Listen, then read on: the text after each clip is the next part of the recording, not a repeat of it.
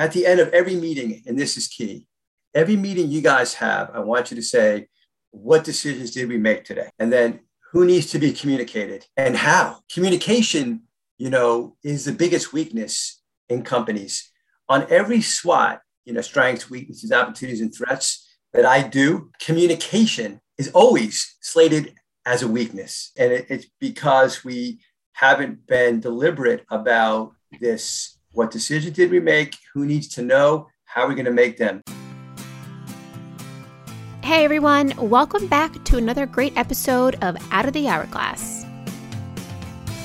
Today's episode features two senior coaches from the NCG team, Brian Nolan, Managing Partner, and Andrew Amrine, Director of Finance, for a conversation on how to get good at decision making. Brian and Andrew reflect on how small businesses can get better at making decisions with the formal decision-making process. From highlighting the practice of the debate time, the key elements of management team dynamics, and the creation of a decision-making matrix, we are driven to remember Kim Scott's statement from Radical Candor: debate time does not equal decision time. We must be systematizing the communication process. Out of the Hourglass is a podcast channel dedicated to helping small business owners and contractors visualize their goals, develop high-performing teams, and build sustainable growth. It's time to get out of the hourglass. Thank you, Molly. I am glad to be here with my longtime associate and first employee and a fellow management team member and director of finance and senior business coach, Andrew Amrine. Andrew, what say you? Yeah, thank you. Yeah, great to be here with you. I think this is the first time we've done a podcast like this, just you and I. So this is fun. That seems really weird because I feel like we've done like 1,000 little podcasts in discussions with each other.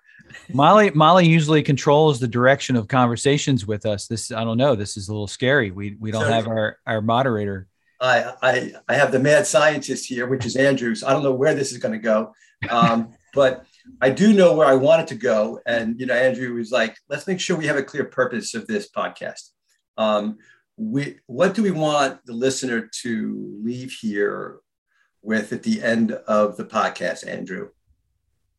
I think a clear understanding that decision-making is a system and a process, that it needs a formal written process. It needs to be practiced, despite the fact that maybe it feels inefficient or sort of time. These decisions are taking longer than they need to. But it's really the best way to do it, to build a team. Yeah, perfect. And then how to communicate decisions. So this podcast is all about decision making, and we believe that decision making is largely not done well. That's the premise I'm acting on here in small business, and even in big business, but particularly in small business, and that the number of non-decisions is great, and people leave a room after a discussion.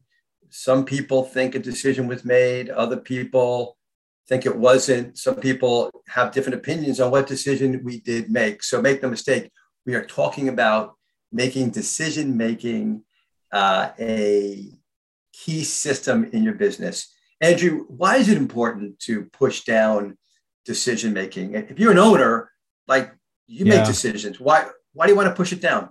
Well, I mean, I think it's worth saying we're a small business too. So we're right in this battle as well. We figure these things out too.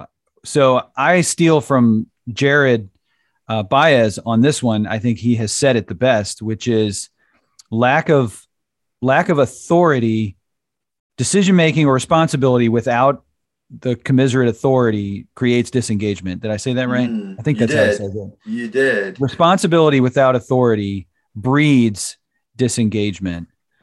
And yeah, so this is tough. Owners really struggle with this, that they want the right decision made. I think, Brian, you could speak to this too. I think owners want to, in a way, keep their employees or not make their employees have to suffer through this decision making and have a great place to work, but really letting your team, specific people,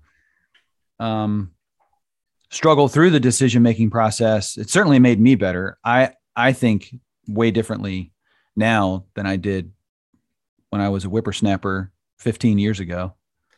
It's clear that a lot of employees in a small company think, well, he or she's the owner, so they make the decision. And this has to start with an understanding of the difference between ownership and management. Yeah, and it's my castle, right? This is my castle. That's I right. own this thing. And I want people to realize that ultimately I can be an owner without a manager, and that ownership and management are very, very different. Ownership is interested in the annual profitability, but they don't need to be involved in the day-to-day decisions unless they're a manager in that business. So, and we could go down that whole list of roles of an owner versus roles as an executive. But let's go right to the point here of the importance of a decision matrix. A decision matrix is respecting the delegation of authority. It is clear who decides what. It's clear on who needs to be consulted. It's clear on who needs to be aware after decisions get made. So what I'm talking about here is if you're an owner, sitting down with the management team, writing out a list of all the possible decisions, and then listing who is making that decision. For example, a sales manager. The sales manager would be the one to decide what CRM to pick. Why would they not? They have to use the data. A controller should make decisions on vendor partners. A production manager should make decisions on what tools to be used. An HR manager should make decisions on recruitment tools and venues. A marketing manager, what company to buy swag from, what media to use. A financing decision should be made by the finance director, such as pricing, because that's in the context of a budget.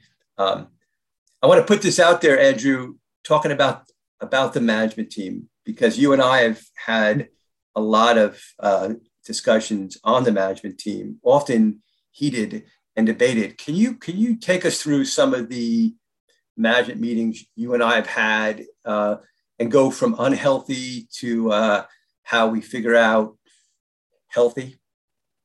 Well, yeah. I mean, I think the decision matrix helps define, and not just define whose decision it is, but where authority really rests. And it sort of reverses into authority. And so when we don't have clear decision makers, I mean, you and I, we're both achievers. If the decision maker is not clear, then it's me. So both of us everybody in the room is thinking, well, we're not clear whose decision this is, so I'm the decision maker. And so making the decision maker known, who's going to make this call, makes everybody's role clear, that now you can have discussion, you can put the idea on the table and let the idea go. I said my piece. I feel heard. So Catherine makes the call, or Brian makes the call, or I make, in my areas, I make the call. What's interesting with you particularly, and I'm sure a lot of people on a management team that care, right? They care so much that it's easy to take ownership of your opinion. You want to be right. And so you've worked through that. Like, this feeling need to be right versus being heard. Oh yeah. Falling in love with my idea and then not being open to other ideas. Certainly it shows people care. I think sometimes I have conversations with owners about management teams, and they talk about the arguing, and I say, well, your people care. If they weren't arguing, they didn't care. So in that sense, arguments, it's a good thing. You got to learn how to do it well. So when the decision maker's clear, it makes it way easier to step back and say, and accept like there are lots of ideas out there that can work, not get married to my idea, which of course I've been thinking about the most because it's my idea. But when the decision maker is clear and it's not me, it's a lot easier to back off and say, all right, there's lots of ways to fish this water. So let's talk about making decisions in a management team. Sorry, real quick. Before you go there, can I jump back? Just one quick thing. When you're doing the decision-making matrix, I've also had owners say, or I don't feel comfortable with that, or I don't feel like my team is ready for that big a decision. And I would say, go back and think about all the expectations you have in your head, because there's some expectation that you had about this whole thing that isn't represented by the decision-making matrix. So what are the little decisions that you're expecting to make in your mind? And then you've got to come back, and your team's they've got to make little decisions before they make big decisions, and walk people through that. If you just throw a decision at someone, they're going to fail. The weight of the decision is going to make them crumble. So all these little things to the owner, all these expectations you have in your mind, it's that to put on paper that the decision-making matrix will help you vet out. So, I want to be clear, as an owner myself, it is very hard to emotionally let go of decision making. It is really, really hard, but it's also freedom, and it's the ability to see your company as separate from yourself and to grow other people. So I don't want to pretend this is easy. Just do a decision matrix, and now you've given people decision making authority, and you can back out. So let's talk about the management dynamics, the management team. And you've been open about that. Yeah. Catherine and I, we are empathetic to that because we see the decision-making matrix, and we see that like there's a vision here that we need to make right. And it makes us more empathetic to the situation we're in. This is Brian's baby. And it makes us all better by sharing it. Does. So we had a situation recently in the same meeting. One time we did it right, and one time we didn't. I said, who's the decision maker here on an issue? Everybody agreed it was me. Brian, in this particular case, I stated the way I wanted to go. Then I wanted everybody's input. After I got everybody's input, I changed my mind because I got everybody's input. So let's be clear that decision makers don't make decisions without consulting everybody, and quite often they will change their mind. So Andrew, then talk about the 3D process in a management team. Yeah, so great. So I this is something I went around in my head about. There's different decision-making processes. I think, you don't always solve a problem. You have a discussion, but you're not always at the point where it's finished and we can now make a choice. Okay, so 3Ds, the 3D discussion process. First, define the issue. How many times have you had a discussion where what you talked about at the beginning isn't what you're talking about at the end? And there's this one question has 3 or 4 issues embedded in it. So clearly define what the real issue is. Second, make time for debate. Not arguing. Do your best not to argue. It happens. Brian does a great job calling timeout. We call timeout on each other. So have debate. Be real careful not to judge at this point. Just throw mud on the wall. What are the options? Let's debate. We can discuss with each other back and forth. Then move to decide. And you don't have to decide to solve it. You can decide to talk more about it. You can decide that Brian and Colin need to get together and review this and then come back next week with what your thoughts are. You can make any decision you want that works the issue forward. Yes. So 3D, define, debate, decide. And if you're following a level 10 meeting, you would allocate time to each of these and make sure you allocate enough time to defining exactly what we're trying to solve here, which is what you said, Andrew. Let's not skip that part, because a problem well defined is half the answer on the way. And then at the end of every meeting, and this is key, every meeting you guys have, I want you to say, what decisions did we make today? And then who needs to be communicated and how? Communication, is the biggest weakness in companies. On every SWOT, strengths, weaknesses, opportunities, and threats that I do, communication is always slated as a weakness. Yeah, every year it comes up. Every year it does, and it's because we haven't been deliberate about this. What decisions did we make? Who needs to know? How are we going to make them? Webfoot did a really good job with a whole change communication process. I believe Travis spoke about this at the Grand Summit last year. So that's pretty key. How much time should we allocate to a debate, Andrew? So I think this varies, right? I mean, if it depends on the bigness, the size of the issue. It also depends on the meeting. If we've allocated an hour for this meeting and we've just spent 15 minutes discussing it, then maybe we need to decide either, okay, we need to schedule another meeting to talk about it. It's important to honor deadlines, right? This meeting is an hour. We all have 800 things to do. So honor the length of time that you've committed to, and be willing to call it. That's what I've seen work best. Be willing to say, let's keep going separately, or let's schedule another meeting. Yeah, and then you keep going until I always say it becomes circular, where a lot of the discussions are the same. But maybe it also keeps going till you filled out what we call this decision-making worksheet. Remember this from a few years ago, Andrew? Yeah. I think it came from Franklin, if I'm right. Was it Benjamin Franklin who? There were a couple, yes, but the ranking system is the Ben Franklin ranking system. Probability, importance, probability times importance equals the weight. Yeah. And so what you want to be careful with decision making is that it's not emotional, right? That you also want to make sure it's in alignment with your vision.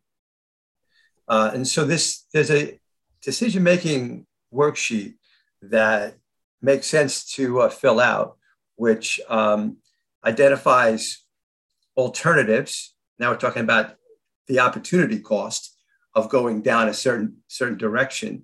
Means you can't go down another direction that may be beneficial. You'd also identify what biases are present. You would identify the effects on financials. You identify how much you're prepared to lose. How much money am I prepared to lose if this decision doesn't go well? You identify the risks. You identify the effect on internal operations, the effect on customers, the effect on vendors. You talk about the strength of implementing, and then you go down and you do a whole set of pros and cons where you put some weight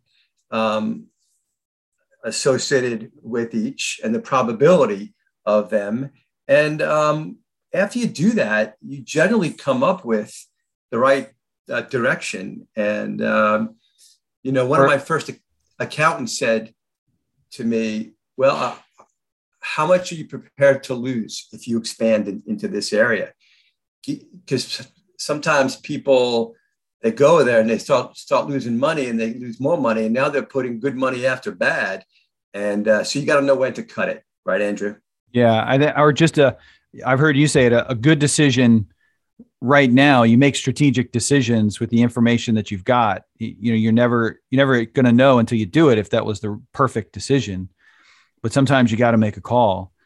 I also think it goes back to something that was in Radical Candor, that about the communication piece, that if two people are discussing something and one person doesn't understand, whose fault is that?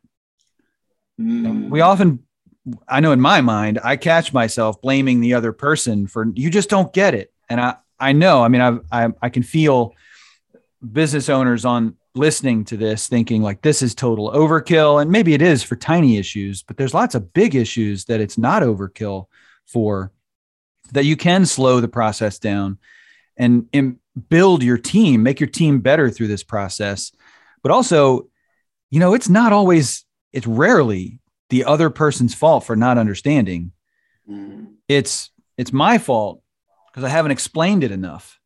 And it gets back to communication, right? If your team isn't getting it, it's more likely that it needs to be communicated more than it is you've got the wrong team, or somebody on your team isn't getting it. Let's talk about some of the areas that maybe decision-making is not happening as fast as it needs to. And there's so many non-decisions.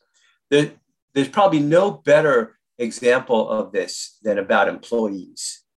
I know as coaches, Andrew and I have discussions with the owner and president, and we're talking about an employee, and we're talking about the employee, and we talk about him again, and the next month again, and it's Groundhog Day. And if you're having too many conversations about an employee, then it's time to end that. So there's a lot of hallways. I use this thing, doors open, doors closed. The trick is stay out of the hallway. The hallway is a cold, dark place of indecision. And what's funny about that example, right, is that everybody on the team has decided that this employee should be fired, but nobody's told the employee, or everybody's decided that this employee stinks at a certain thing, but nobody's decided to tell the employee. Well, yeah, I was going to say that's what's worse is the employee doesn't even know that they're way off out of their lane, outside of what they should be doing.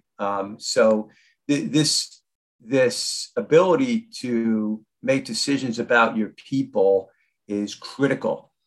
Another area that I see is what business are we in?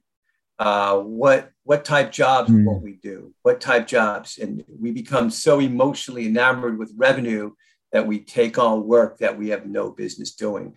We don't make strong enough decisions on what work we should do, what work we shouldn't do in that area. Other things you can think of, Andrew, that people are good or bad at making decisions? Well, the job one is one I was thinking of. We're getting into bad jobs. I think on a sales end, I think the same feedback with sales reps. Do sales reps have goals? Sometimes those goals get made too quick. They aren't thought through enough.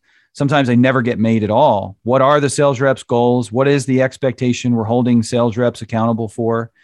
I think one is defining a sold job. How does a job move from sales to operations? And what's that gateway? It's never really clear. When does operations own it?